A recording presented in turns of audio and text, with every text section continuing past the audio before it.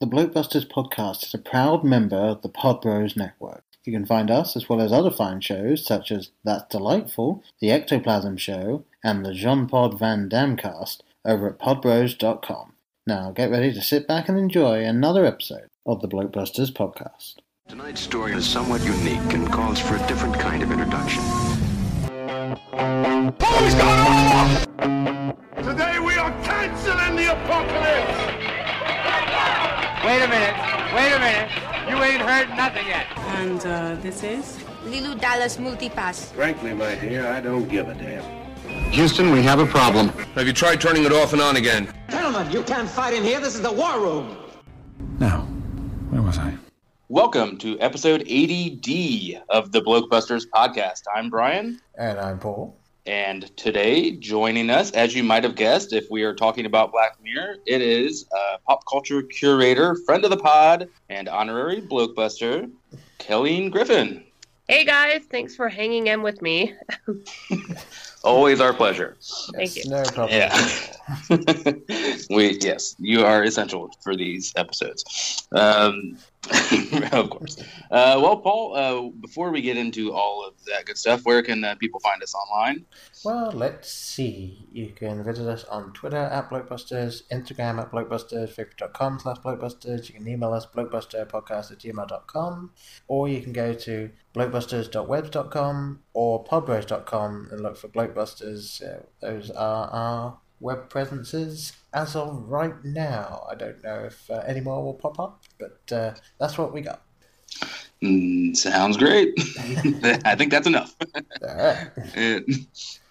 And Colleen, would you like to let people know where they can find you? I know we'll probably do it at the end, but you can find me on Twitter. I am at Keltolean, KELTOLEAN. You can also find me. We're coming back soon on Soiled Restroom Cinema podcast. It's a very awesome podcast that you should be listening to if you're not already. Yes, you have a little bit of time to get caught up on that. So go now. And timeless episodes. You can go listen to any of them. Yeah, they're still great. All right, so that's a charitable way to put it. Okay. All right. So last time we left off, when we were getting a little too long into the evening, we were discussing Crocodile, which I think we don't need to say any more on that one. Yep, we pretty much covered that. Yeah, I think we covered that one there. Let the past die, literally. Please. Yeah. So that brings us to episode 4 of season 4, which is Hang the DJ. Yes, now, Hang the DJ. Yes. So, yes. Not really sure what the title was referring to until, of course, the very end. But it's stupid. It's okay. So, anywho, this episode is somewhat trying to kind of regain some of that San Junipero magic of season 3. And with the maybe not as dark and awful tech, but essentially it's this dating program that pairs you up, and each relationship has an expiration date. You don't know how long that's going to be unless both parties choose to look at this expiration date. And we have Frank and Amy as our protagonists, and they soon begin to question if there's a greater meaning to the system's logic or what is actually going on in this universe. And again, it adds to the season's theme of choice and what constitutes free will, and what role we're allowing technology to play. Right. And what technology does to our own personhood. Exactly. Yeah. So I guess good place to start is general feelings. I think it might have been off mic when we talked about this, but I know Paul. I guess let's start off with you here. What did you think of Hang the DJ? What did I think of Hang the DJ? Well, I feel like I was getting a bit of a consensus as to where you guys land on this, but I really enjoyed this episode. I really enjoyed the whole thing of something not quite right, but you're not actually focusing on that too much, because I thought that the two main characters, Amy and Frank, were so well together that it was just fun to see them interacting with each other and where that was going. And we'll get to the ending as well, but I do think that despite this being an overall positive episode, there is a little bit of sort of pessimistic or downer way you could view the ending that popped into my head absolutely. the second I saw it. Mm-hmm. So. Oh, absolutely. I mean, like, it's obviously with Black Mirror, no episode is going to be completely positive. But, and I agree, I was so engrossed in the two leads' chemistry, Amy and Frank, that I was more concerned about how and if they would find their way back to each other than to notice, at least on first viewing, like, you know, what something's not right. It was like I knew something wasn't right about this world they were living in, because I did wonder, do they have jobs? Why do they just live in a house? But I didn't know if that was like some weird dystopian future or what was going on. But I was so concerned about whether they would find their way back to each other to worry about that. Yeah. So. Yeah. I was very much in the same way. This is one of those episodes that I initially loved. I still really like the episode, but it's one of those, I think I've seen it 3 times now. The luster wears off quickly for me. Mm-hmm. And I was like, oh, yeah, another San Junipero. No, it is not. I want to make that clear. Otherwise known as at least one of the top 2 best episodes of Black Mirror. We can put it that way. But anyway, yeah, I was also captivated by the chemistry between Amy and Frank, and it just I don't know, it's a testament to these actors' abilities and like the writing. It just seems so effortlessly charming, and yeah, I was also taken with that and not focusing on probably things I should have been focusing on subsequent viewings. But overall, I mean, I still really enjoy this episode. It's probably second or third favorite out of the 6 here. All right. Well, and it was also it was directed by Tim Van Patten. TVP, yes. Yes, who directed the he directed a lot of Sopranos episodes, but he also directed the very first episode of Game of Thrones. Was it first 2? Or just well, yeah, but I mean, like... I'd say, yeah, the pilot, yeah. That pilot is, like, the pilot greatest of Game of pilot Thrones, ever. Yeah. And also the son of Dick Van Patten. Mm-hmm. So, if you are my mom's age and listening to this. Yeah. And the wonderful miniseries, The Pacific, too, which, if you're into war miniseries... Well, it was basically awesome. the counterpart to Band of Brothers. Yep. Mm-hmm. But basically this also can be described as Black Mirror's version of Tinder. And you have this thing that actually looks a lot like a version of like the Amazon Alexa. I got my mom an Echo. I got my mom an Echo Spot, I think it's called. And it looks like a handheld. What they're using in Hang the DJ looks a lot like an Echo Spot. Yeah. Or another thing I think of is like the smart thermometer or like thermostats. Yeah. The Nest stuff. Yeah. Yeah, the Nest. Yeah, those kind of, reminds me a lot of that stuff too. Yeah. Well, and again, it brings back to, I think everybody has some sort of implant in them to gauge things. Yeah. Possibly, yeah. They obviously don't seem to have it in this episode, but as we'll get to it, that doesn't necessarily mean anything. So. Right. Exactly. Well, and also, I thought it was interesting that, okay, they meet in the same restaurant whenever they find, like, it's called, like, the system? Yeah, that's all we ever get, right? You must trust the system. You're supposed to meet your date in this one restaurant and order, or it orders for you, doesn't it? It knows what you would order, so by the time you sit down, it's coming to your table. Yeah, because Amy goes like, "Oh, I guess I'm a pasta girl," Yes. She is a pasta girl. Yep. Yeah. And it is about that pasta. Well, and it you're expected to decide at the same time, like to look at your system to see how long you're supposed to be together. Yeah, because that's supposedly the only way. Yeah, that's the only way it can work. Right? The weird thing is, no matter how long you're considered to be together, you're expected to go to this house and either have sex or just hold hands, like Frank and Amy did the first, and go from there. Yeah, it's like it's very I would not. I'm just very happy this is not my reality right now. Can we just play Mario Kart for a while? Yeah, it kind of feel like a commune. Yeah, it was. Well, and then there was like a large wall surrounding them.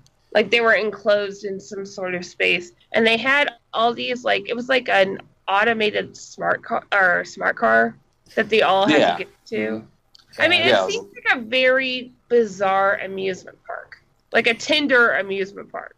I was. Yeah, go ahead, Paul. I was just going to say that what they did with the wall, I thought was really well done because it was never specifically a shot focusing on the wall. It was just sometimes you could see it and you saw it was big, but you couldn't really see everything on it. So, yeah, they made it a background item. Yeah, you knew it was there, but you never focused on it, except I think there is one bit where someone mentions the wall before they get towards the end when they talk about climbing it. And it is just kind of like, oh yeah, there's a wall. And then straight back into the story. So the first time you're watching it, it's not necessarily something that you're too worried about. But yeah, I feel like it would be interesting to see if they ever had a point where you could see a lot of the wall. Maybe it's a giant circle. Yeah. Or something, but yeah, you only ever see a little bit of it. So. Well, and also when I was first like, okay, this isn't making sense, was when they would let them interact with people they had previously been matched with in real life. Like, if they were supposed to adhere to the system, why are you letting them interact with each other instead of staying with the people you're supposed to be with? Yeah, that's a good point. Yeah, like, it was at that the seems wedding. like you're interfering. Yeah, exactly. Like, why are you going to let them run into each other again? Well, I do think that would probably be part of it because, if you're testing, and obviously we'll get to the end, this is a test to see whether or not they will get together in the end. Yeah. You make it so that it's as relatively realistic as possible. You are going to run into people that you have relationships with, unless you move to another country or something. But it's going to go that way anyway, so that's clearly built in so that if they are feeling something for each other and they're in other relationships, but they're like, well, I'd rather go and be with this person. Like, that's still there and possible.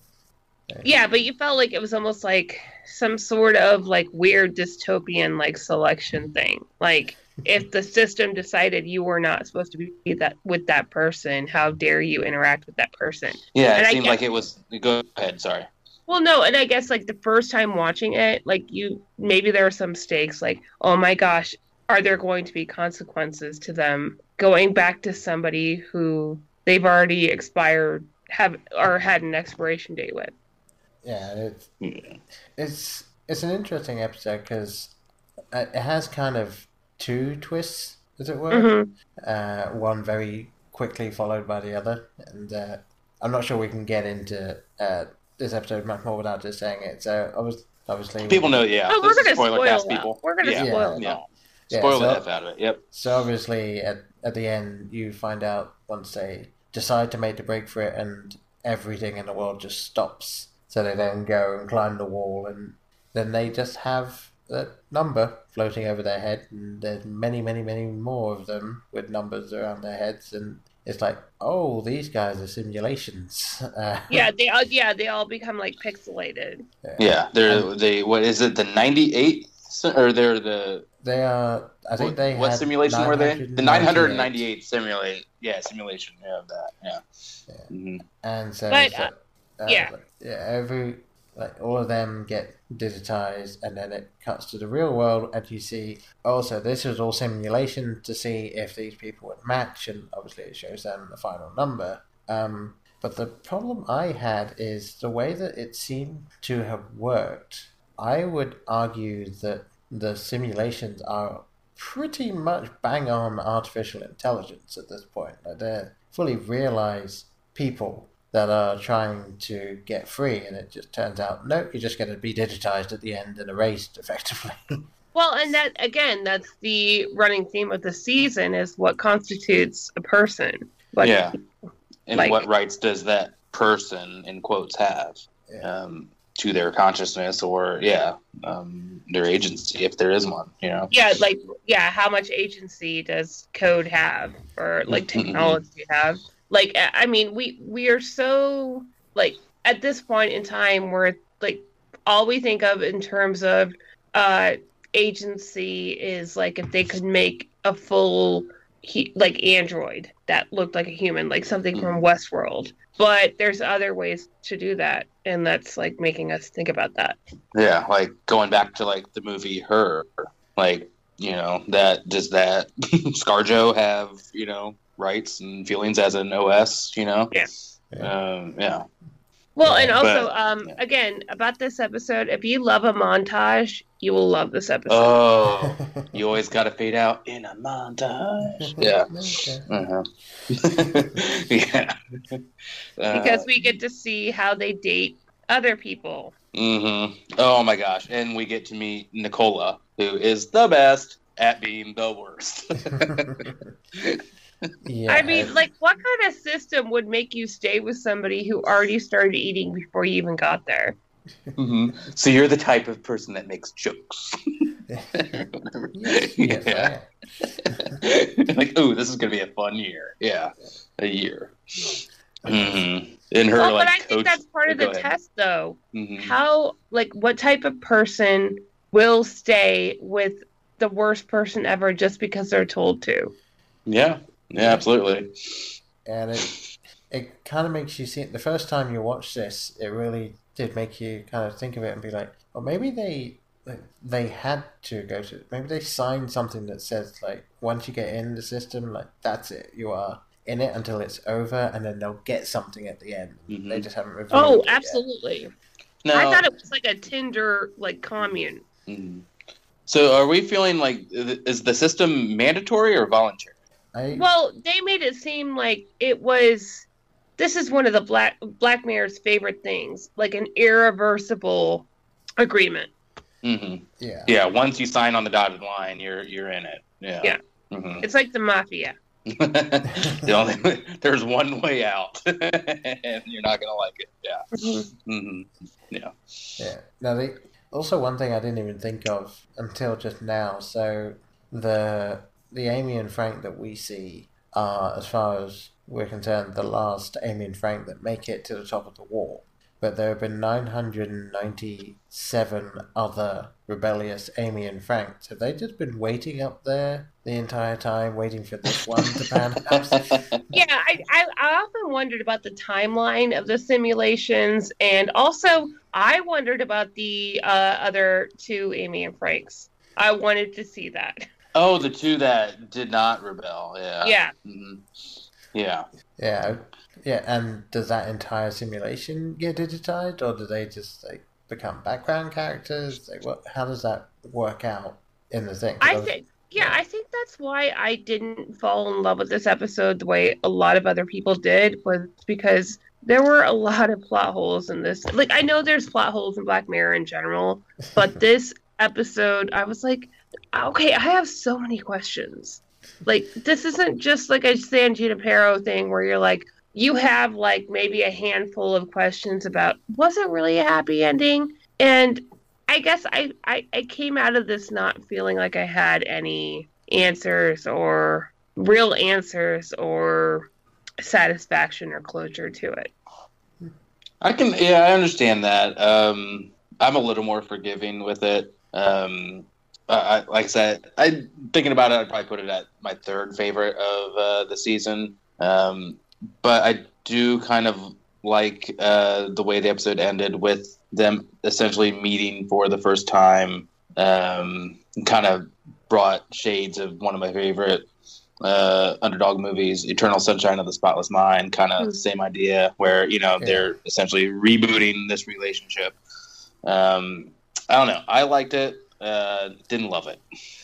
Yeah, I mean, I liked it well enough. Is it a rewatch for you, or you're good? Yeah, it's a rewatch, but it's not in my top 5 of all Black Mirror episodes. Gotcha. Definitely not. 1 through 4 being hated in the nation. Got it.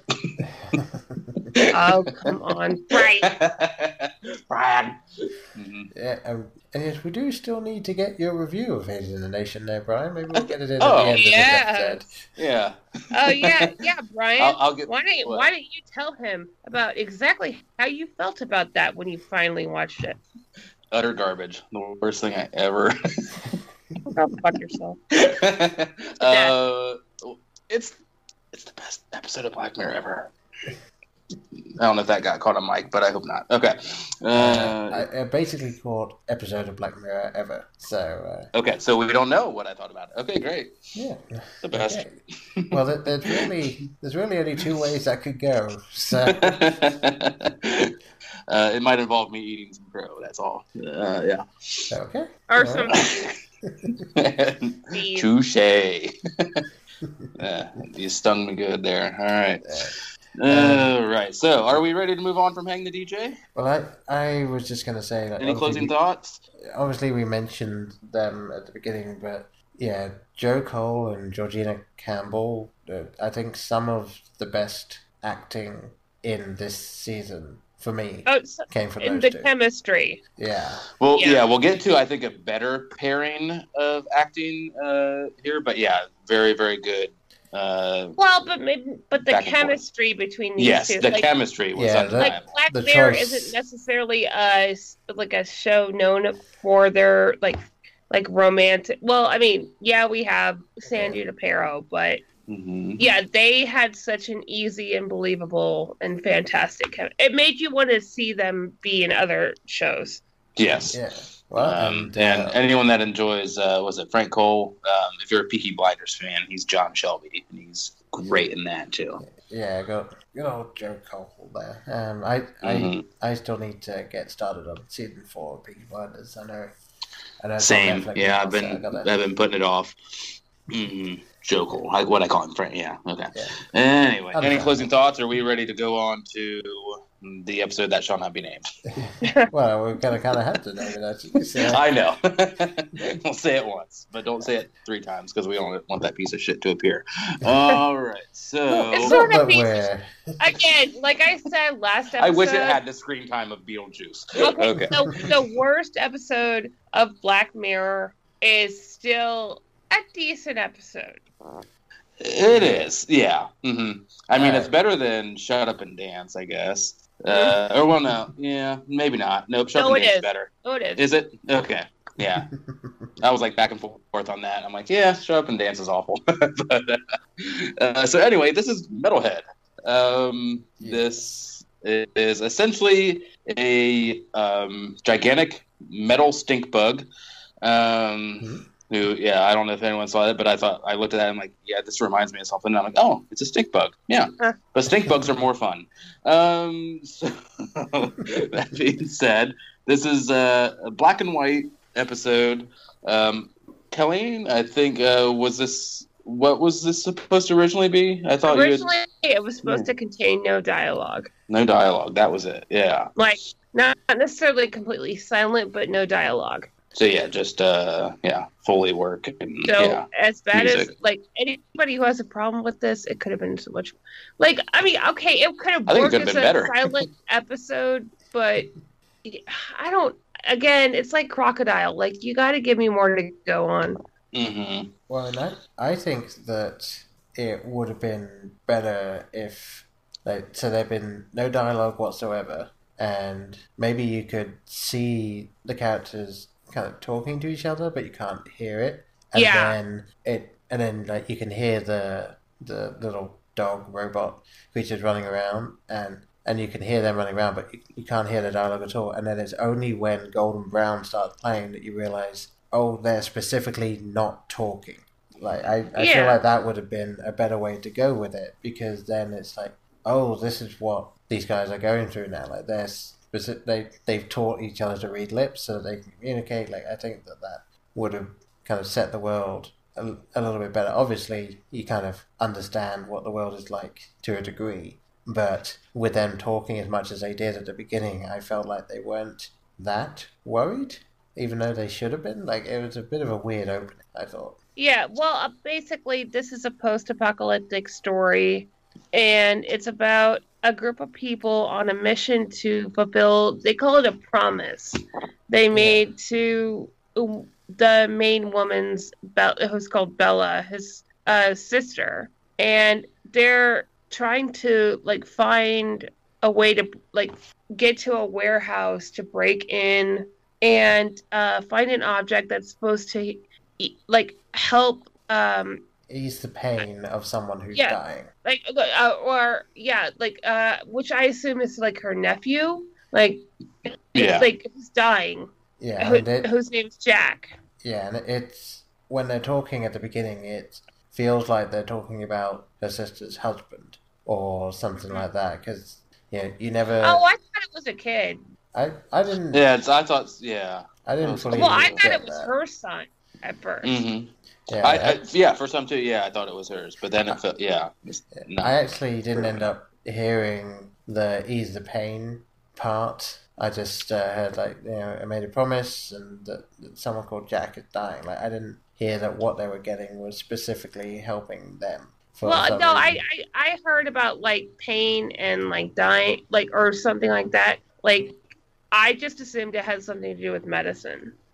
Yeah, and I think that's why some people, and obviously myself included, don't immediately think that it's for a child, because it's the pronoun game. It's like, Jack is dying, so we're looking for something to help. It's not my nephew dying. Right? It's kind of the opposite of the pronoun game, actually. It's you've got too many pronouns, and you need the actual qualifier to fully understand that it's clearly a kid. But didn't okay, so basically these are, like, robot, like, Swiss Army terrorists. Yeah, essentially. Yeah. But after the dog kills, like, all of them except for her. Yeah. Didn't she run away and? Oh yeah, and whenever it shoots these darts, like these like tracking. They almost look like remember, like, they almost look like automatic, like, pencil lead. And they put trackers into you. Well, it seemed like it basically just this thing that explodes and shoots the shrapnel in, and every single piece of the shrapnel it can track. So, like, yeah. So it just needs to get you with one. Yeah, but also, like, once all of them were killed, and she ran off, and she cut the tracker out of herself, and she was on that, like, gorgeous, like, Scottish countryside or wherever they were, and the dog was, like, way far away. But she went on to that, like, her, CB radio, walkie-talkie, whatever, and said something, like, she's like, can I, if you don't hear me, whatever, I'm just recording this. The way she was talking about her message made me think that she wasn't trying to do something for an adult. Yeah. And it felt very, motherly, or, very. But that's why I thought it was her kid.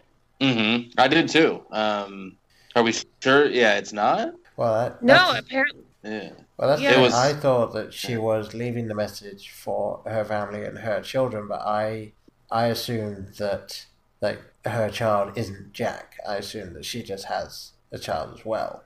Oh, that's an alternative. Yeah, that's no, that's a good point. Mm-hmm. Yeah, and they find out, and she and the dog, the quote unquote dog. But you're right, it's more like an insect than a dog. Yeah. I don't. Yeah, so I don't. Yeah, I saw this episode once, and I don't know. It was a nice premise, and then it fell apart. Oh, absolutely. Like, so she climbs up in a tree and it's got one leg removed, so it can't climb the tree. She figures out that she can activate it, and cause it to die down because they're solar powered. Yeah, and it seems like they only charge when they're fully powered down for a while or something. Right. And so yeah, she makes it continually power back up and then power back down. And it felt to me like she'd been told about this. So this is something that someone had used before to get away. Yeah, it was like lore or like knowledge that was passed around. Yeah, so shouldn't this be something that they could use to defeat them? I mean, I want to know the humans behind this because obviously there's some human hand in what's going on right now. Yeah, and I tried to think like where they would have come from, and the only thing I could think of that would kind of make sense, sort of. I mean, I know this is supposed to be kind of post-apocalyptic, but what would kind of make sense would be that these things were created probably for the army, so that they could kind of go out into the battlefield first and then tag people and kill as many people as possible before the actual soldiers get there. And then they probably were, they would have some kind of simulation that they would just sort of run when they weren't actually out in the field, and then, I don't know, maybe mass EMP goes out, knocks out all electricity, and they reset to kill everyone. Like, maybe that's where it leads to at this point. Like, I don't know.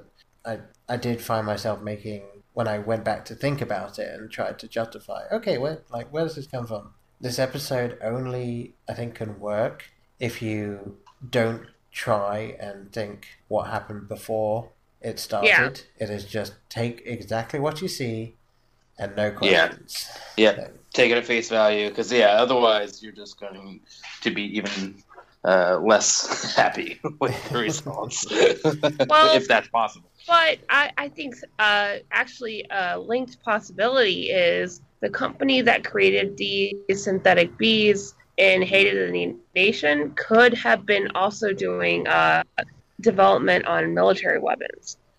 Yeah, I mean, because we saw how that went. So.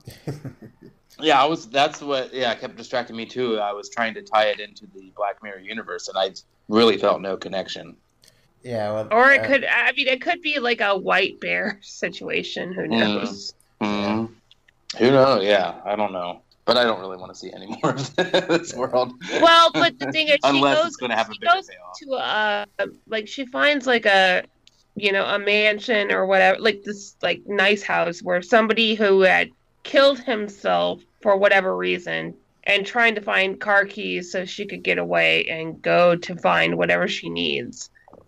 I thought that part of me wondered, I thought the house looked very similar to the house in The Entire History of You. I'm trying to remember that one. Or the house that it, but well, it's just the architecture was very similar to me. It did feel very much like that one. I thought that would be a very interesting connection. That's a good tie-in, yeah. That would be the case. But and then we find out that these Swiss Army cockroaches can grab a knife and just. What did you guys think when you saw that he just grabbed grabbed the knife and I mean, it was hilarious and ridiculous. Do you know what I thought? I was like, fuck off, was what I thought. It was ridiculous. I was like, okay. I was like, you know what I thought, actually? And Paul, Kelly, and I think you're a Futurama watcher, too. Is it Rodrigo, the, stabby robot? Oh. That's always wanting to knife everybody? Roberto, yeah. And he's I gotta practice my stabbing. Yeah. That's exactly what I was thinking. I'm like, Well, as soon as it did that, not here for it. As soon as it did that, I was like, okay, can we just fucking get this over with? It's not gonna have. And then the twist at the end is supposed to be that they were getting a teddy bear, a white bear, whatever. Yeah. But that doesn't That's just that's your. It's I want to know how this shit happened. Unless you're gonna explain it somehow next season, fuck off, Charlie Booker. Yeah, and make it interesting enough that I'm waiting to feel that other shoe drop, or waiting to hear or see what the rest of this is. And I'm not pulled in enough into this particular part of the world to have this actualized. And there was a gun right there. She was like, "Oh, they're coming for me." Oh, she got. That's right. She got hit again with all the trackers. Yeah. Mm-hmm. And so she cut her own throat. But then we find out that it's not just an isolated dog roach. It's there's tons of them everywhere. But the thing is, if there are tons of them everywhere, why didn't they track her before? Is it like one dog roach to one tracker? I don't know. And then why is this reward worth the risk? I don't get that at all. I mean, it's not as bad as Crocodile, but... Oh, really? That's you think this is the second worst episode? Well, no. Crocodile? Crocodile was horrible, but I'm angrier at Metalhead because for about the first 25 minutes, it made me feel like it was worth my time. Mm. Yeah, and then just failed to deliver on every. I mean, Crocodile presented itself as a piece of shit pretty early on. You're like, this is what it is. This is a piece of shit. Stay for the ride or don't. Yeah. Yeah. So everyone feel good on Metalhead. Yeah. And by that I mean, yep. Yeah. The only thing that I would mention, you said you weren't sure where it was filmed. It was filmed largely in Devon and around London is where they did most. Oh, that's right. And I mean, the amount of research that went into this, they actually used LiDAR scans to create the scenes that are shown from the dog's perspective, which is sort of like light detection, light imaging, that sort of stuff. Like they used an actual LiDAR scan to go for their point of view, which I thought looked really good, but it was like it was unfortunate that it was in this episode where it just didn't seem like there was enough there. Exactly. I appreciated what they were trying to do, and I enjoyed some of the shots and the idea, but it felt like if they were just able to kind of pepper in, I don't know, maybe like 5 more minutes with some extra dialogue, like a line here or there, that helped give either backstory or... Exactly. 2 more minutes of world building, and that could have made the world of difference. Well, and I know Black Mirror is not supposed to be about world building, but then make the story like more so compelling that we don't care. Exactly. And and speaking of Black Mirror, not supposed to be about world building. How about we get into Black Museum? Okay. I just want to say one last thing. If you want to see something great by David Slade, who directed Metalhead, watch Hard Candy. Okay, that's all. I love it. No, it was beautifully directed and shot. Mm-hmm. Yeah. It was so no fault of, it is. But, okay. No, Hard Candy is phenomenal. Yes, it is. I used to own that on DVD. So did I. Yeah, I was working. That was one of the first films I ever threaded. So yeah, that was. Yep. Alrighty. So we've had a couple of starters. Now on to the main. Yes. Onto the main and dessert. Yes. Quite lots of in this one. So yeah, I've been taking the charge here. Paul, why don't you intro this one here? What do we got coming up next? Well, very basic sort of setting. You have a woman whose name you find out is Nish, who kind of turns up in the middle of nowhere and there's this black museum. So she's like, well, I've got almost 4 hours until my car is finished charging because, solar power in this world is that far along. So I may as well go check it out. And it's run by this guy called Rollo Haynes.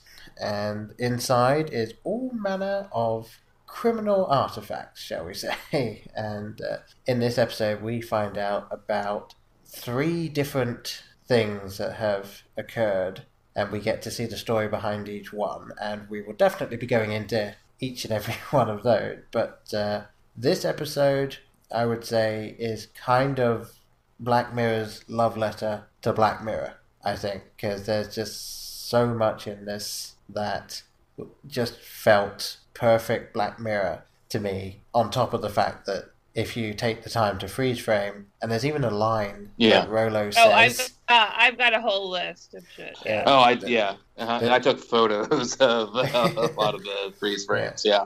And then there's even a line that Rolo says that says, if you take the time and look through this, there's so much and it's basically a line that says, "Hey, freeze frame, pause this right now and look at it." Because okay, so.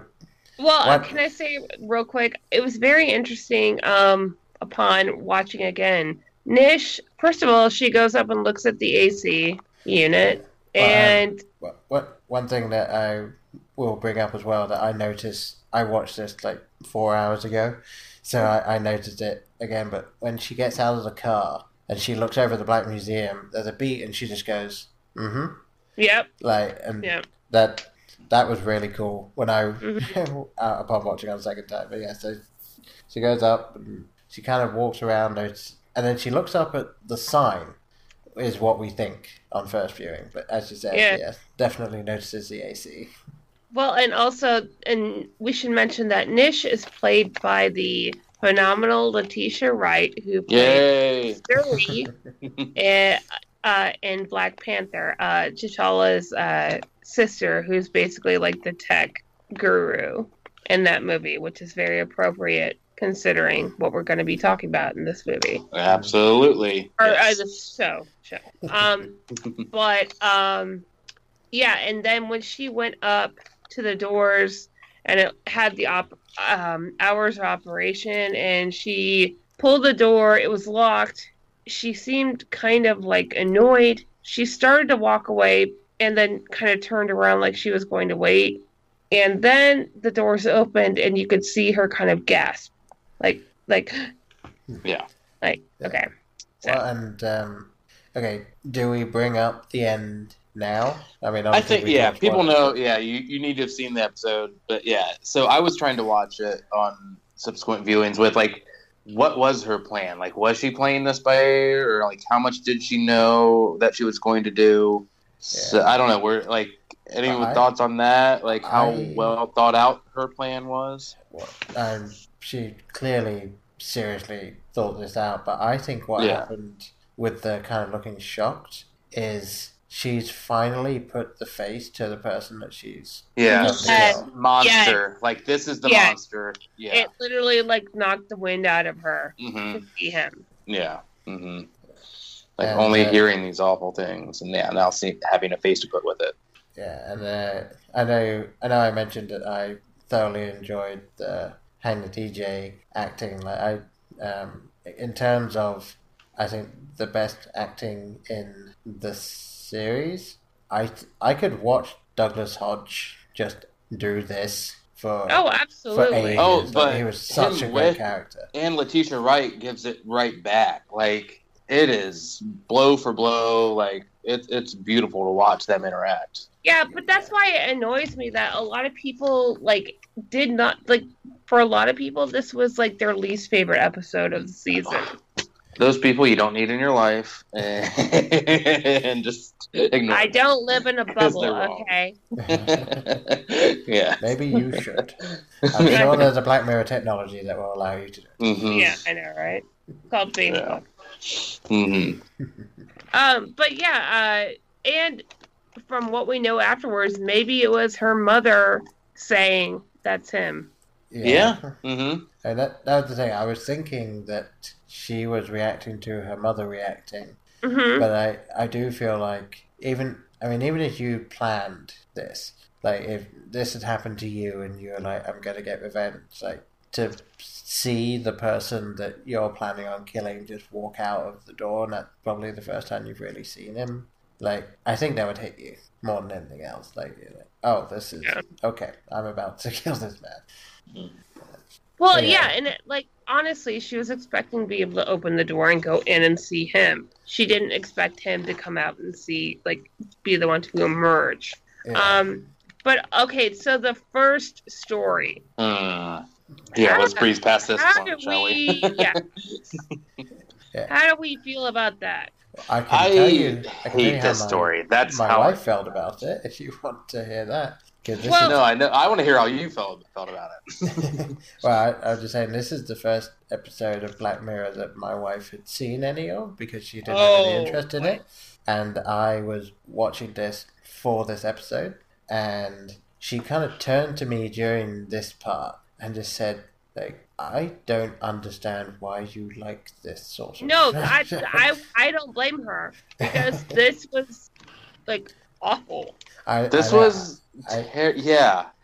tell her that this is not what Black Mirror is. Like, no. This is part of a Black Mirror episode, yes, but this isn't Black Mirror. But yes, she is not... I've also started watching Altered Carbon, and she is definitely not into that. Oh, hey, how is that, by the way? I've been... it's mixed reviews, but how are you liking that, Paul? I am thoroughly enjoying it so far. Yeah? Yeah. Awesome, really okay. Obviously, having recently just seen Blade Runner, it feels like it's got, that sort of root to it, but it's very much... It's almost kind of like Game of Thrones meets Blade Runner. Sort of, if I had to describe... if I had to very quickly come up with a description of the show, which I just did. So yes, you did. Congratulations. Yeah. But yes, I'm really enjoying it, so I would recommend. Okay, because I'm like still just waiting for 3% to get like season 2 to come out. Yes. I need more 3%. Yeah. So anyway, this first little story is based on a short story written by Paul Penn Jillette. Yeah. Called The Pain Addict. He wrote this in like the 80s and had, from what I read and saw, like shopped it around for a long time with no takers. Yeah. It's based on experiences that he had being ill in a Spanish hospital. And because he couldn't speak the language, he couldn't get a diagnosis. So his mind being his mind, he let it wander to this kind of place. Well, I don't know. This could be like 50 Shades of 4. Could be. Apparently he did. As I say, he tried to shop it around, but no one would pick it up because it was too dark. So this, I don't know how much we want to talk about it. Essentially, it's this doctor who Rollo is in neurotech and has this neural transmitter, whatever that will allow him to feel. Go ahead. Anytime somebody, this guy has a very bad mortality rate as a doctor. Oh, and it's at San Juniper's hospital. Juniper's hospital. Yeah. Okay. Lots of San Junipero Easter eggs in this, actually. Yeah. But this guy has a high mortality rate as a doctor, and we're also talking about how people who can't afford health insurance they submit to experimental treatments to get their health care paid for, and I'm like, don't give the GOP any ideas. Yes. But the thing is, so Rollo Haynes is this creepy consultant with the tech department, and comes to the doctor and said, "Oh, I can solve your problems." Anytime somebody says an irreversible implant, run. Run. And it also involves a hairnet. Yeah. A light bright hairnet. It's a light, Yeah, a light bright hairnet, yes. So that way he's able to diagnose his patients by feeling their pain, which there are so many that doesn't make sense on so many levels. Thank you. Yes, yeah. Go ahead, but I thought of that. Everybody has such a pain threshold. Mm-hmm. There's cancer that's different depending on the person or whatever. Yeah, and how are you supposed to know what an abdominal pain is? What? Okay, I don't buy into you've experienced it so many times. You know what it is. No, pain can be generalized. That's why you need blood work and you need a physical examination. all, yeah. Yeah, and then a senator gets rushed in and he can't figure it out, and then he dies with the senator. Yeah. So he experiences the death, yeah. Yeah, but the thing is, how did he survive and Robert Daly didn't? I'm assuming Robert Daly didn't survive. Because I'm thinking, wouldn't that cause, a massive, stroke in your brain? Yeah, if you're feeling everything, yeah. Mm-hmm. Well, obviously the get around is that he experiences all of the sensation, but none of the physiological stuff. So, but then they said, but he kind of did. Yeah, and I think obviously this is the point where you start going, okay, there's the one point where you really do need to really suspend the disbelief, and that I believe this is definitely it. Well, but even Nish, back in the Black Museum says, okay, but she goes, he's having a great time. He's experiencing male and female orgasms. He's being a great doctor. There's got to be a but. Yeah, so apparently Nish would be excellent at writing Black Mirror. Yeah. So you've always got to add the yeah, where does this all fall apart? Yeah. And then somehow it becomes whatever he went through with this death experience is attached to his pleasure center. And now he's obsessed with feeling pain. And he kills a patient in order to feel pleasure. And so they send him home. I don't think he kills the patient, but I think he just makes sure that he is connected to a patient that dies. That's what I mean. He waited long enough to make sure she died, so therefore he killed her. Yeah, absolutely. Yeah, with you. But then he goes home. Oh, and we see that there's a story on the TV where a local news anchor is missing. Yeah, and that was something that when I was watching it the first time, I actually forgot about that by the time we got to the last story. So I was really happy to rewatch it and go, oh, that was very nicely done. That they just kind of threw that in there and didn't really pay too much attention to it, and then they obviously brought it straight back at the end. So, well, apparently, even if you pause it, and zoom in, there's stuff decommissioning the Archangel project. Oh yeah, that links into past storylines. But yeah, and then we see that he breaks a glass. He gets so agitated, he breaks a glass. Yeah. Of bourbon or whatever. And he cuts his hand, and then he's like, oh. Jesus Christ. Yeah. Jesus Christ. Yeah. And then you see, okay, and I think this is the most gruesome scene from Black Mirror ever. Oh, God. It's that bathroom scene. That was something out of a Darren Aronofsky film. Thank you. I got a strong stomach. I had to turn away. Nope, I'm good. Well, they mentioned, Rollo mentions that since this guy was a doctor, he knew where to cut himself where it wouldn't be lethal. And I was so focused on him pulling out teeth that it wasn't until the second time I watched it, he cut off his damn toes. Yep. Yeah. That was when I was like, okay, I'm done. I'm done.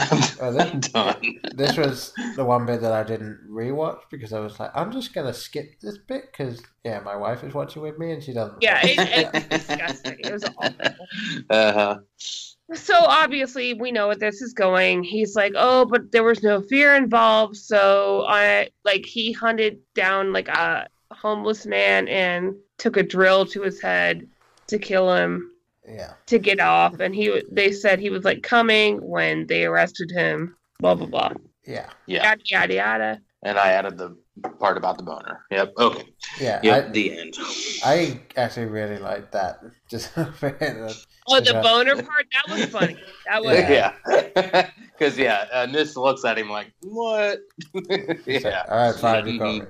Yeah. Yeah. Mm-hmm. And I'm sure you've read this, but I'm sending photos here. You did see the TCKR referenced in this part of the episode. Oh no, he mentioned he works for TCKR. Yeah, and then it's visual, but that's the for anyone not remembering, that is the company. Yeah, exactly. Mm-hmm. Yeah. And okay, and then after that, it cuts back to the present, while Nish offers Haynes some water, and because he's so hot, he's like the damn conditioning. And so, if you actually watch it, she does kind of look at him like fantastic acting from Nish, and therefore fantastic acting from Letitia playing Nish.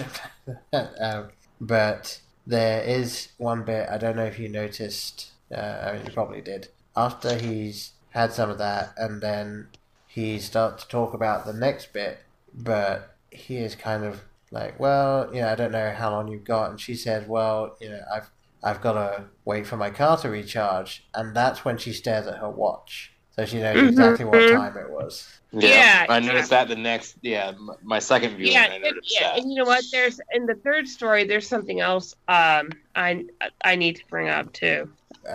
The second story is where, and obviously this is for people that for some reason are listening to this but haven't seen the episode. But yes, the second story is a man named Jack and a woman named Carrie get together and have themselves a little baby, and then Carrie is hit by possibly the worst computer effect in the series. Of that I thought you were going to say worst driver. Like, why are you going that fast on a path that you don't see? Go ahead. Yeah. I think it was the pizza van. Yeah. It was 30 minutes or less. They had to get somewhere. It was pizza van.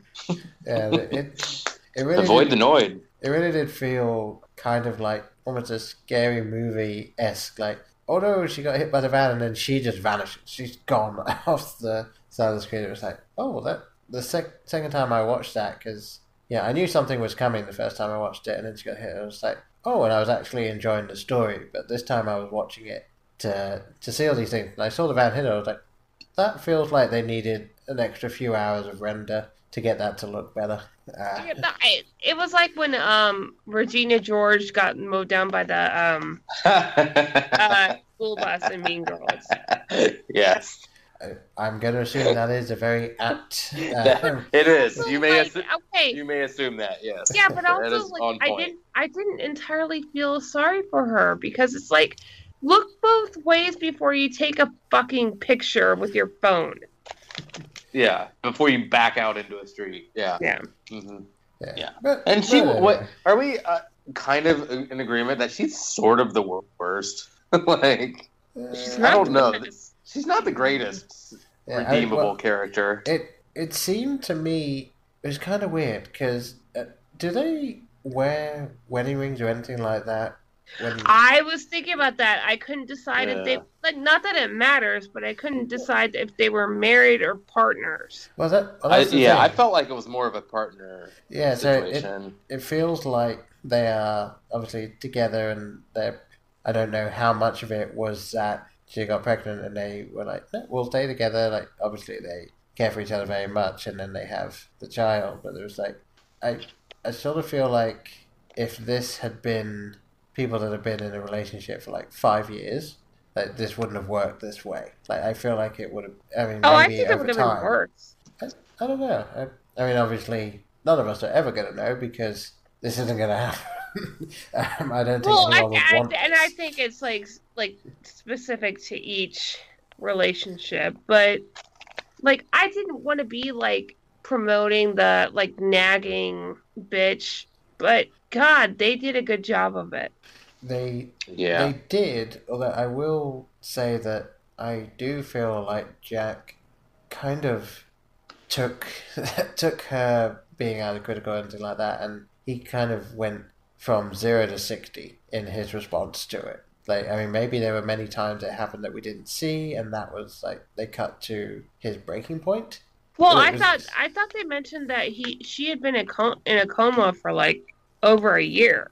Yeah, because she was so surprised at how big Parker had gotten by the So it was a substantial amount of time. Yeah, but right. It was quite a long amount of time. But it was like she get put in his head, and obviously everything seemed to be okay. But it's like when they reach a point where she starts sort of doing the nagging, you can tell that almost from the second she starts nagging, his response is just, "Well, fuck you." It's like, wow, where did that come from? It's like, because did they never she's like, nag each other before? Things she's nagging about are like his personality and his biology. Like, I never thought I'd be in this position to defend this, but like this is why I feel like this procedure should require extensive, like, modified couples counseling, because she expects to have her own agency, as well she should, but it's still his body and his biology. Like, he can't change all of his, like, instincts and mannerisms, like, and his, like, she has access to his subconscious, his biological subconscious, and like, that's really screwed up and unfair. Like, I'm not saying she's wrong, I'm just saying, like, again, bad idea, Jeans. Yeah, like, no matter how close you feel with someone, or how how much you confide in them or trust, like, you need, what this little part kind of talks about is the privacy issue. Like, you need your own time alone. Well, also, she even criticized the way he read. Yeah, reading too slow. Yeah, never get used to how he pee. Or like, at least we just saw the peeing part, not the. Well, that's probably universal. The other one. Yeah, gotcha. Yeah. But yeah, no privacy for him, no agency for her. It was like a direct line from Rollo. Yeah. Well, and she's basically in the sunken place, but she's dressed like she's in a North Korean prison. Well, I mean, I obviously had, and Jim is perfectly intentional, like, flashback to White Christmas. Because absolutely. It's exactly that space. It's just, obviously, since it's a prototype, it's just a chair. Yeah. And the thing I found interesting is you never see anyone outside of that chair in this. Well, and also, like, she can move from the waist up, but she can't walk around. Yeah. It's like, can you modify the code to let them walk around? That would solve so many problems. Absolutely, yeah. Give them a little bit of sense that they have a slight bit of control over. Yeah. Although I will say, and do you think Rollo gets off on the fact that he only gives them so much until they reach their breaking point? They come back to him, and then he goes, "Oh, well, I can give you this." Yeah, let me tell you about the premium package. Let me tell you about the platinum package. Yeah. Yeah. Like, you could have told me about this before I signed on the dotted line. Yeah. Yeah, and it definitely seemed like he was almost toying with everyone in all of his experiments. Because he did the first one with the doctor, and he's just like, I can't just pull everyone off to figure out how to turn this off, Like, just go home. It's like, I think he knew what was going to happen. Mm-hmm. I think he wanted to be famous that way, sort of. And so, in this respect, I think it's the same. Like, he's like, this could be interesting. Why don't we try this? And when he decides that he's going to tell them to put Carrie into monkey. He's very... Go ahead. Yeah, sorry, Paul. Oh, no, I was just going to say, once he decides to put her into a monkey, he's just like, hey, this should be cool. And obviously the fantastic way that he uses the same line of, she's done her thinking, how about you? Yeah, the pressure to... He's very good at telling people what they want to hear, or knowing their weaknesses. Or pressuring. Yeah. Like, I will say, Jack seemed to be like he was pressured into all these decisions, and Rollo made it seem like the women in his life were pressuring him to do this. Like, Yeah. Whereas, like, he could have taken a step back. Like, I don't know. Like, one problem I did have with this segment was it painted the women in this situation as always being the villains. Yeah. Like, oh, they want this. They, like, don't care how, I want it now.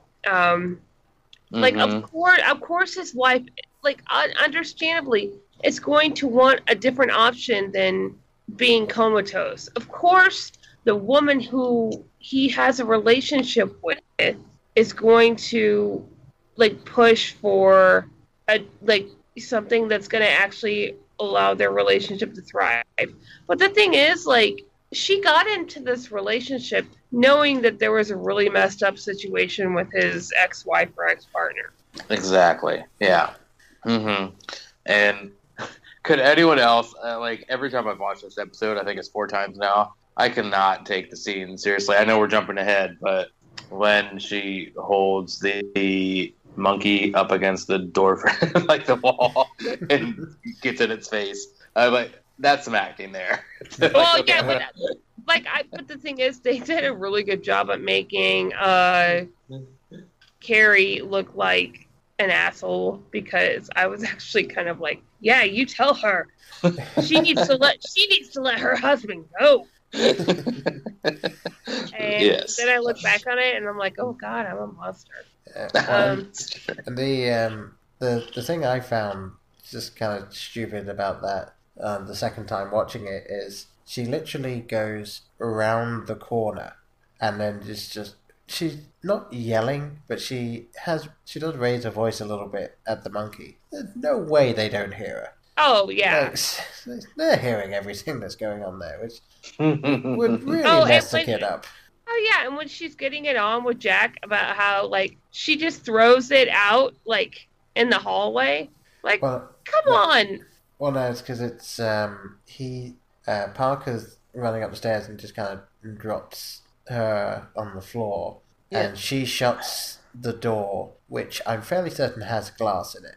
So that's not actually going to do it. Yeah, that's like evil. Yeah. So I did have a question here, because I know Parker's obviously very young, probably 5, 6. Kind of looks like, yeah. 5, yeah. But how much do we think that we weren't shown? Does Jack tell him about the situation? Like, well, I don't think he knew. I don't think he knew how bad it was.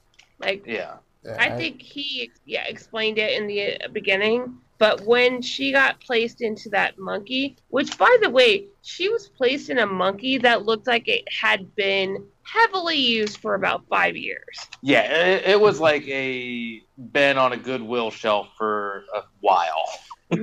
Yeah. Yeah. Yeah, I get the feeling that it seemed like when he was explaining what the monkey was, it was as if Carrie was still in his head, but she could feel through the monkey.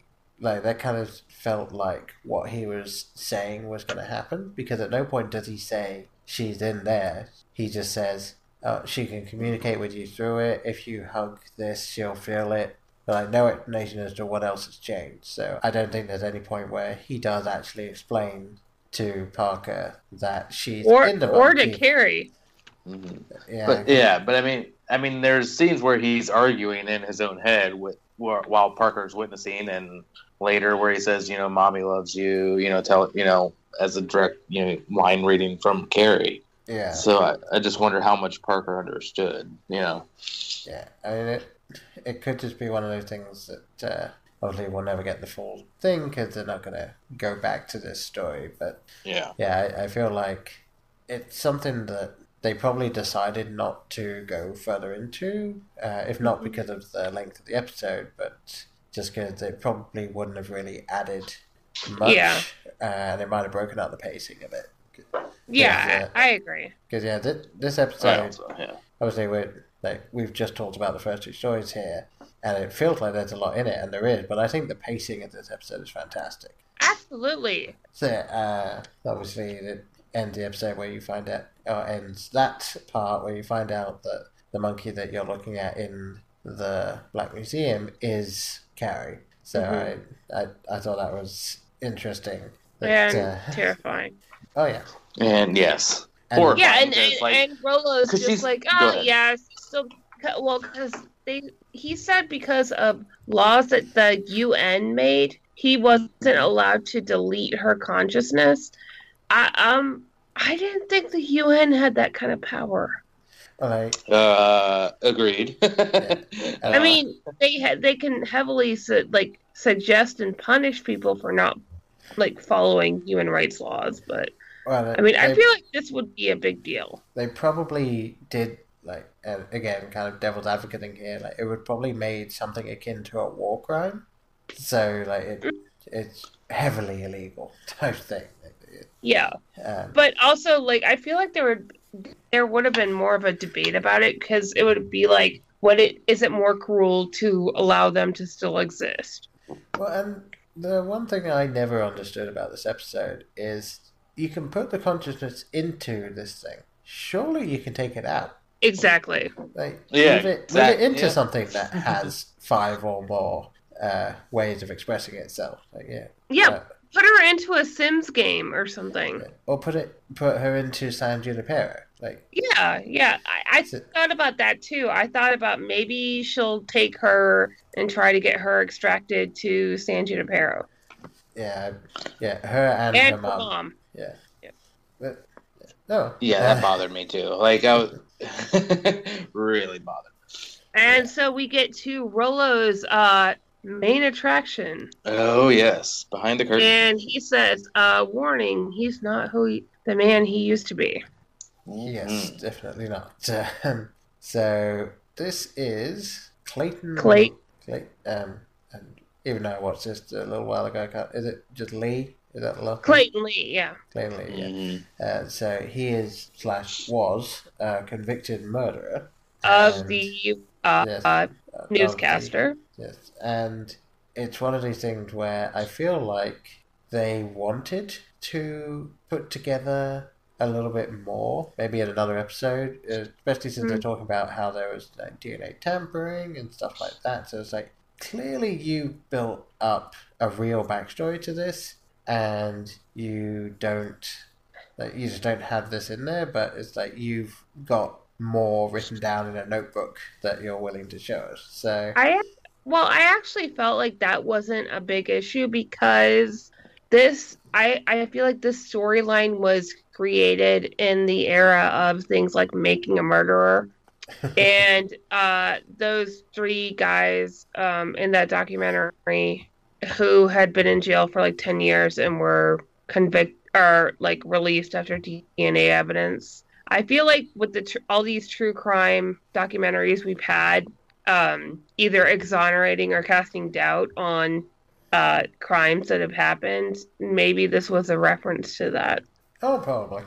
And I do know that Charlie Brooker, when he made this series, he was well aware of what could happen going forward, and he didn't want to create something that was entirely pessimistic or doom and gloom, and he wanted there to be some kind of hope in this series. So I think having this person's backstory be well, he possibly didn't do it, and that's kind of dangling the carrot there. Well, I really feel like he didn't do it. I feel like it too. Yeah, I feel like it was an indictment on the criminal justice system. Yeah, 100%. Well, because think about it. Okay, so Rolo Haynes got kicked out of his experimental tech treatment because of what he did with Carrie and the monkey. Mm-hmm. So he decided he would open up this crime museum, and he wanted to do a Madame Tussauds. He wanted to do consciousness, take consciousnesses of celebrities. By the way, who do you think would do that? Who would say yes? Yeah, all of the celebrities that you don't want to see. After they die, you could take them and put them in a museum, like a living Madame Tussauds. Who would sign up for it? Yeah. Oh. He said the reason I didn't is because red tape, attorneys, nobody wanted to agree, blah blah blah. I immediately thought of Lindsay Lohan and Nicolas Cage. Nick Cage, 1000%. Also, yes, Lindsay. Yeah, yes. Mm-hmm. You guys have my god ideas? Oh my god! I wish you had like prepped me with that because I need time to. Yeah. Well, that's why it's a podcast. Like, sorry. Yep, I know. How about the Kardashians? The Kardashians. Honestly, feel like at least two of them would. I feel like they would. They're oddly like religious. They actually do go to church, and I feel like they wouldn't go there. I think OJ would. OJ. Oh god, yeah. Are we saying that it would just be his hologram standing there, just being like, I didn't do it. But if I did, this is how I do it. Yeah. Exactly how I did it. He would walk you through about how he didn't do it. Mm-hmm. Hey, you remember me in Naked Gun? Yeah. Mm-hmm. That would actually just be it. He would just be in his get up from Naked Gun, just constantly doing that. Have you forgotten everything else yet? Okay, Naked Gun. Yep. Yeah. All right. So, anyways, he figured out he couldn't do celebrities, so he was like, "Oh, I can do people on death row." And then he only does one. Well, but he went to, this is why I don't think Clayton did it. He went to see him in prison, and he's like, and Clayton goes, "I hear you're from a tech company. Are you going to like analyze the DNA to help me like clear my name?" And he goes, "Well, I could, but that's not why I'm here." Yeah. And that's what's so sick. He said, "I could, but that's not why I'm."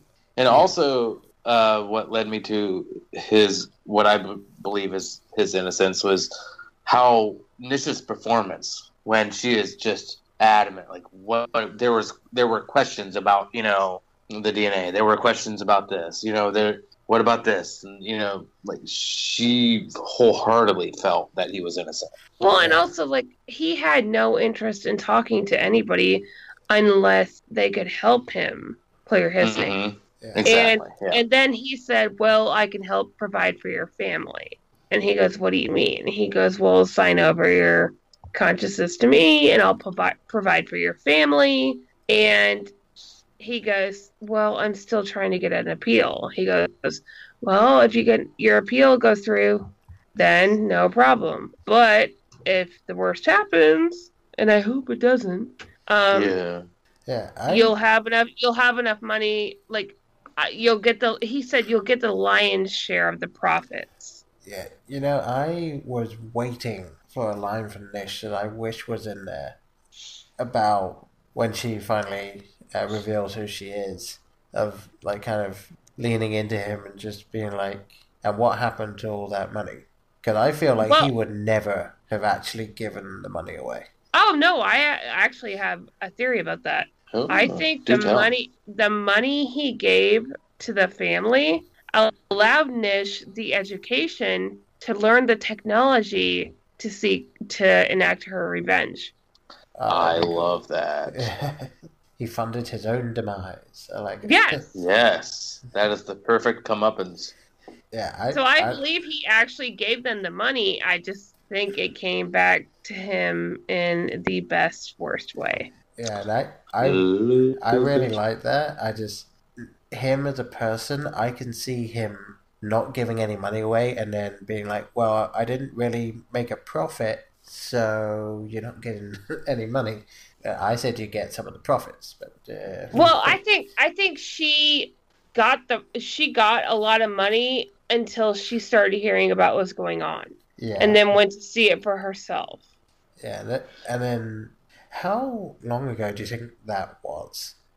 Because I trying to think about this, because obviously she ended up putting her mother in her own head. Mm-hmm. Yeah. And it's like, how long have they been planning this? I think he died probably about anywhere from 4 to 8 years earlier. Yeah, I mean, this is obviously well planned because it's on Clayton's birthday. Yeah. That she shows up. So obviously, yeah, it's been very well planned. But yeah, I feel like it's been years in the making. Well, and I also wonder if Nish's mother left any kind of instructions to, like, if I die, you have permission to upload me into your head. But she probably put the thing on her head before taking the pills. Or, like, as she was dying. Like, maybe Nish got it and attached it. Because obviously Nish was brilliant, technically. Yeah, well, I feel like the mother put the thing on her own head, like, fully planning this out. Because, obviously, she didn't want to live like that, but she was planning on Nish finding I go back and forth on that. Yeah, because it's very clear that Nish walked in to see her having already taken the pills. Yeah. So, like, I'm still not sure exactly how it went from that to Mum in the head. Right. Yeah. So basically, we find out that Clayton, who is basically, what's disgusting is that you can make a hologram like consciousness of a person into, like, you can inflict brain damage on them. Yeah, I mean, he is effectively the end of One Flew Over the Cuckoo's Nest. Yeah, well, without giving too much away. Well, but the thing is, I was surprised by that because, I don't know, sorry, I'm losing my train of thought. But we find out that, the thing that surprised me was, with all this technology, they're still using the electric chair. That struck me very deeply. Yeah, like, as so archaic and, just did not feel right at all. Yeah. And the weirdest thing I thought as well was that Clayton gets electrocuted with the thing still on his head. Like, wouldn't you have taken that off before the risk of being destroyed by the electricity? Yeah, and the thing, also the, basically the carbon copy, well, not carbon copy, but carbon copy, because humans are carbon, like, that you can copy somebody's consciousness in a moment of agony. Like, it feels like there's a whole other universe to be explored with that. That you can make a keychain of somebody and they're actually reliving their, like, point of agony forever and ever and ever. Yeah. I was a little iffy on that myself, but... Yeah, it's kind of really difficult because the question is, like, because he says to this person, it is their consciousness stuck in this one moment forever. So the question then becomes, like, well, is it a truly sentient, like, entity, or is it literally a snapshot of one moment printed on this thing? Like, he makes it seem like it is actually the consciousness, but I feel like he would tell anyone that would turn up for, like, an inspection that is like, well, no, this is a copy. This isn't actually a person. Right. So I don't know how much you're supposed to take as him being like, look, this is cool to a new customer, or is he actually telling the truth there? I mean, I don't have any reason to feel like he's lying at this point. Yeah, well, I mean, the thing is, he has this med tech knowledge, and also we know he has no moral compass, so I'm thinking he may have hacked together something. Maybe that was what's, that's what caused the protests, was the keychains. Yeah, probably. But it was, and this episode had so many interesting questions that it throws up. Yeah, absolutely. So, and again, it's one of the things that I really like about Black Mirror is it really makes you look at, like, humanity, where it's at, where it could go, and what should it do or what shouldn't it do. Because I can see, if this technology existed, I guarantee you this museum would exist. At least one. Oh, absolutely. If not several around the world. Cause... Oh, the alt-right hold fundraisers there. Oh, absolutely. Yeah, you'd pay a bit more money and you'd get maybe 11 seconds at the Switch rather than 10. Yeah, well, and the thing is, he was almost like, when he described how people were able, even before, like, he, allowed people to pull the switch for extra time, the way he described allowing people to electrocute Clayton, Rollo was so, like, nasty and passionate. He was almost, like, trembling with passion. And it made me wonder, like, why was he, like, so, like, passionately hateful toward this man? Yeah, I mean, I don't know. It's. The only thing I hate to go there. I mean, there's an obvious answer, and I don't know if that's no, the I don't case think it or was. not. I don't think it's racism. I just think it's like he had a weird fixation on wanting to punish this man. Mm-hmm. I feel like originally when he got the guy's consent, he didn't care if he was innocent or not. But I feel like as the time went on and as the protest started, he realized that the guy was actually innocent, and he's now stuck with the man that's probably innocent and trying to get people to pay to come and do this to him, and so that I think he starts to resent him. Yes, it's like a weird kind of resentment. Yeah. Or did he have a connection deeper than that? I don't know. I feel like it's weird that, like, I almost wondered that they were gonna try to implicate that doctor in the murder.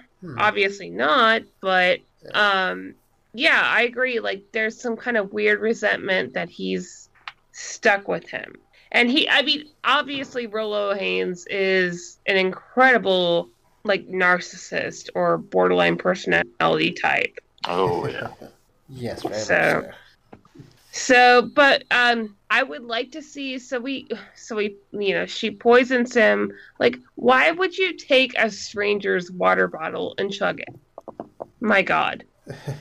Because he depends on the situation, but yeah, but it's his own, like, facility. He could go find a water bottle.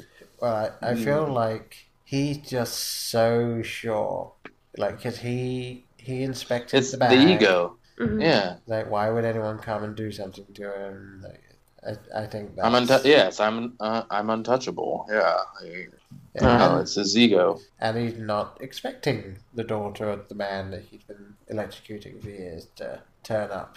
So, yeah, I think it really is just complete ignorance of what's going on and what could happen. Just kind of like a Robert Daly in the Wormhole. Yeah. Yeah. Absolutely. But I would like an epilogue of this. I know she drives off with a keychain of Rollo Haynes being electrocuted.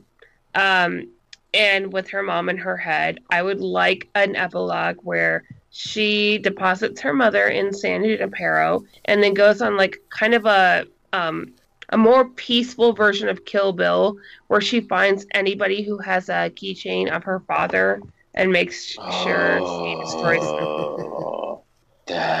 Yes. Yep. So it's like a Kill Bill. I'm here for it. It's like a Kill Bill, but she only kills keychains. and everyone is actually like, oh, sure, okay. Like, no one actually is annoyed by it. It's just like, oh, okay, I didn't care. I did want to bring this up earlier. What do we think the arrangement she and her mother have? Because when Rollo was kind of talking about that second story with Jack and Carrie, he's like, it's enough to make you, and she finishes the sentence, go mental.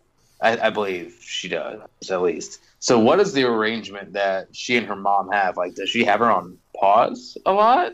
Probably, and I think she also has an arrangement with her mother that once she's found closure for her father, like, she will let her go somehow. Mm-hmm. Or send her to San This isn't a long-term scenario. I don't think so. Yeah, I didn't think so. Yeah, agreed. Yeah, I also feel like she would have her on pause for most of the time, because the mum would just be like, look, I don't need to see all this stuff. Just, like, turn it back on when we're planning this. So, like, we're good. Yeah, exactly. It's only so much a mother needs to know. Yeah. Yeah, bring it back to Archangel, I think there's... Exactly. It all comes full circle. Yes. And, All right. I think that's about it. Yeah. Any other Easter eggs we wanted to talk about? Or I know there's this whole season is pretty much alluded to in this episode. But I mean, I would just recommend anybody, there's so many, it would take us another half hour to go through them. But if you have any interest of it, either hit me up on Twitter or Google Black Mirror season 4 Easter eggs, because there are a ton and they're really fun. So. Yeah. Now there is one. I did want to ask you, Kelly, because I searched and I painstakingly went over this episode last night for all of these Easter eggs, and the one I could not find was Yorkie and Kelly's dresses are supposedly in this episode. Did you see them? No, I think I had heard about that, but I had not seen them. Okay, I really tried to find them, and I could not find them. So if anyone has a screenshot out there, I would love to see it. I will say also, there's the bunk beds in the background that are very prominently displayed, and they don't line up to any episode that I can think of. Really? So I'm kind of wondering, are they going to be in next season? Oh, really? Yeah. Maybe. You saw the bunk beds with some weird looking mannequins. Oh yeah. and then I just sent a picture. Of any idea who is that hanging behind Nish? Yes, that is from the first episode of Black Mirror. That's from the national anthem. It's recreating the suicide of the guy who orchestrated. Oh God! Why didn't I not realize that? Oh, you're an idiot, Brian. Okay. Yep. And then of course you've got the who is that? Yeah, the bathtub from Crocodile. Yeah. Well, and there's also a lot of good stuff, seeing the lollipop in the DNA code scanner from USS Callister. That's why I had all the questions of why did they know to put the lollipop in there? They must have found out what he was doing. Mm-hmm. Yeah, I assumed that information got out somehow. Yeah. And then it was well, this guy was gonna, I'll just get that. I also assumed that he managed to get a lot of this stuff out of police evidence somehow, because how does some of this stuff just get out there? Well, but Nanette had the lollipop. Yeah, exactly. True. So she took that. It doesn't have to be the lollipop, though, I suppose. Yeah, well, but maybe they called her to tell her why and what it was after they got out. Possibly. Maybe that after they got online, they called her up to say, this is what happened. Yeah, that was... I think I mentioned it in the episode. That was the one thing that I was wondering from that episode, was just surely since they're online, eventually someone will run into them that's I know you. Yeah. Or the cops are gonna seek them out to figure out what happened. Yeah. But that is one thing with Black Mirror. It will always leave you with a few more questions than you had coming in, which I think is kind of the point. Yeah. Yeah, I really do enjoy that.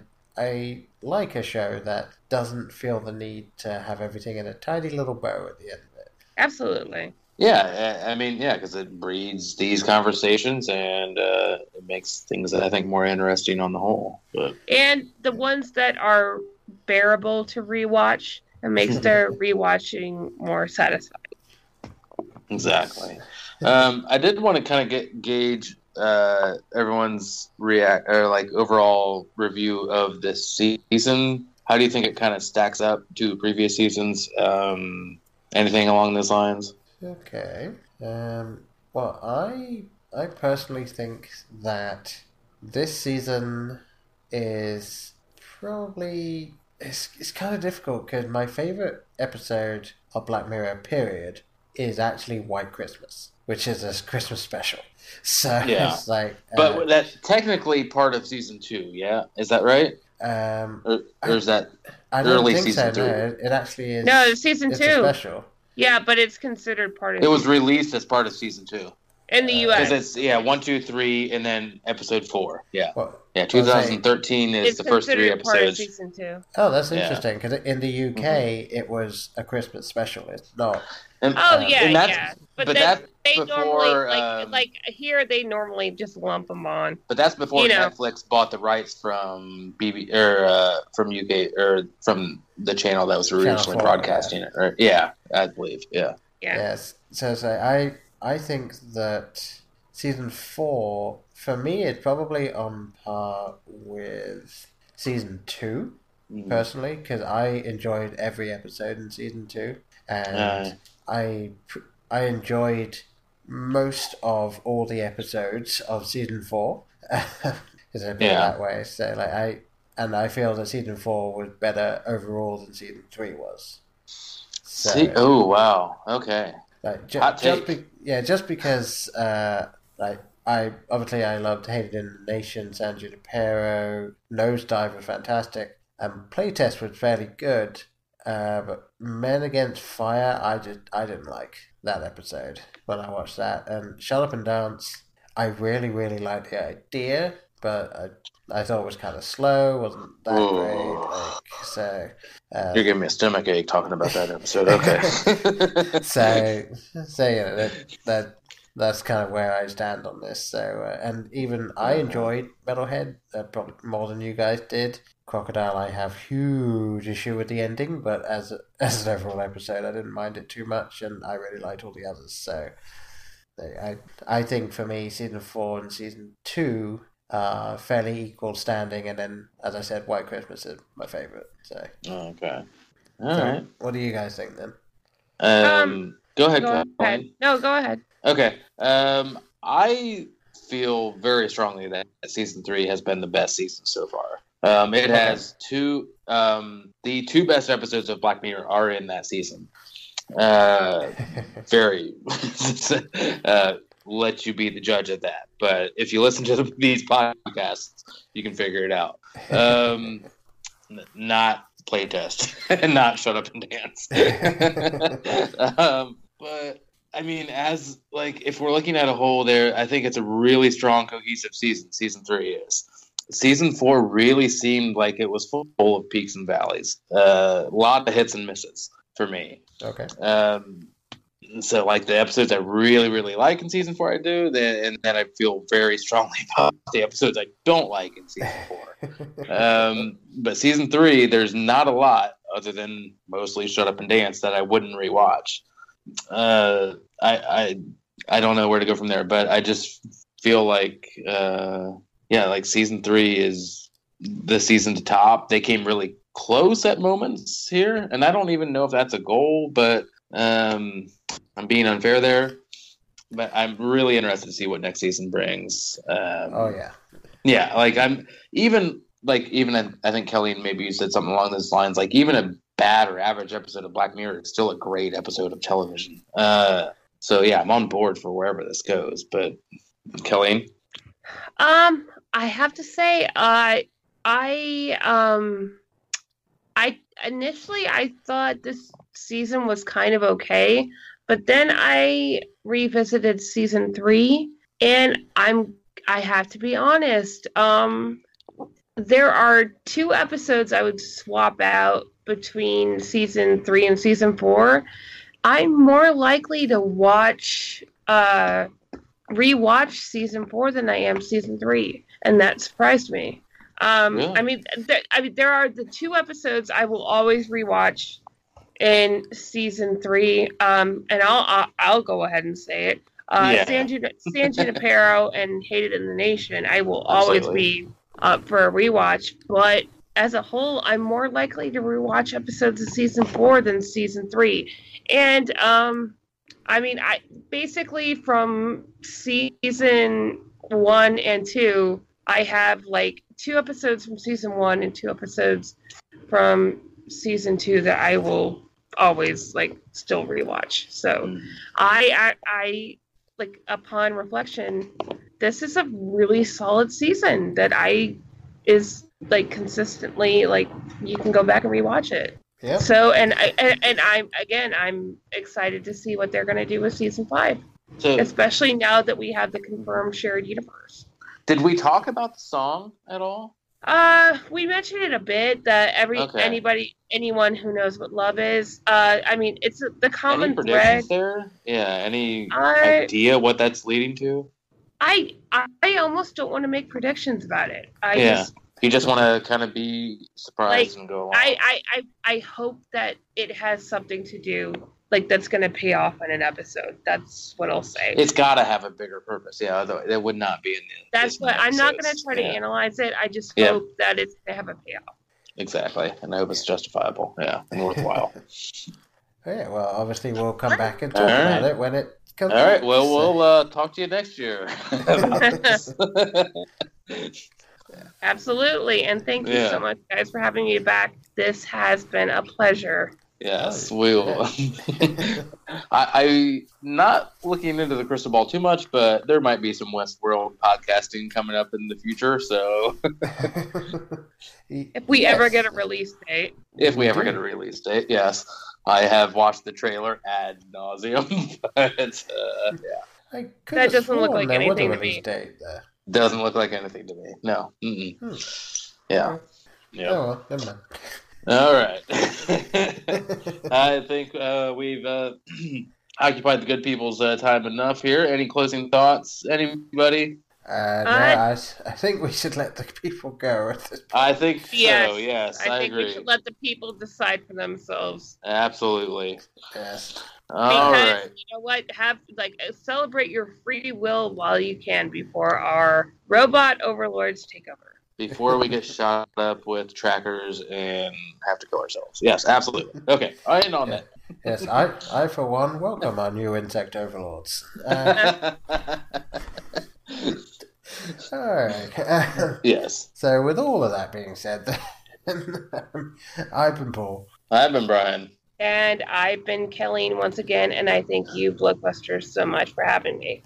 Absolutely. No problem. We'll talk to you soon. All right. Bye. Bye, folks. Bye-bye. In case I don't see you, good afternoon, good evening, and good night. Hang on a minute, lads. I've got a great idea. Louis, I think this is the beginning of a beautiful friendship. You're still here? It's over. Go home. Go.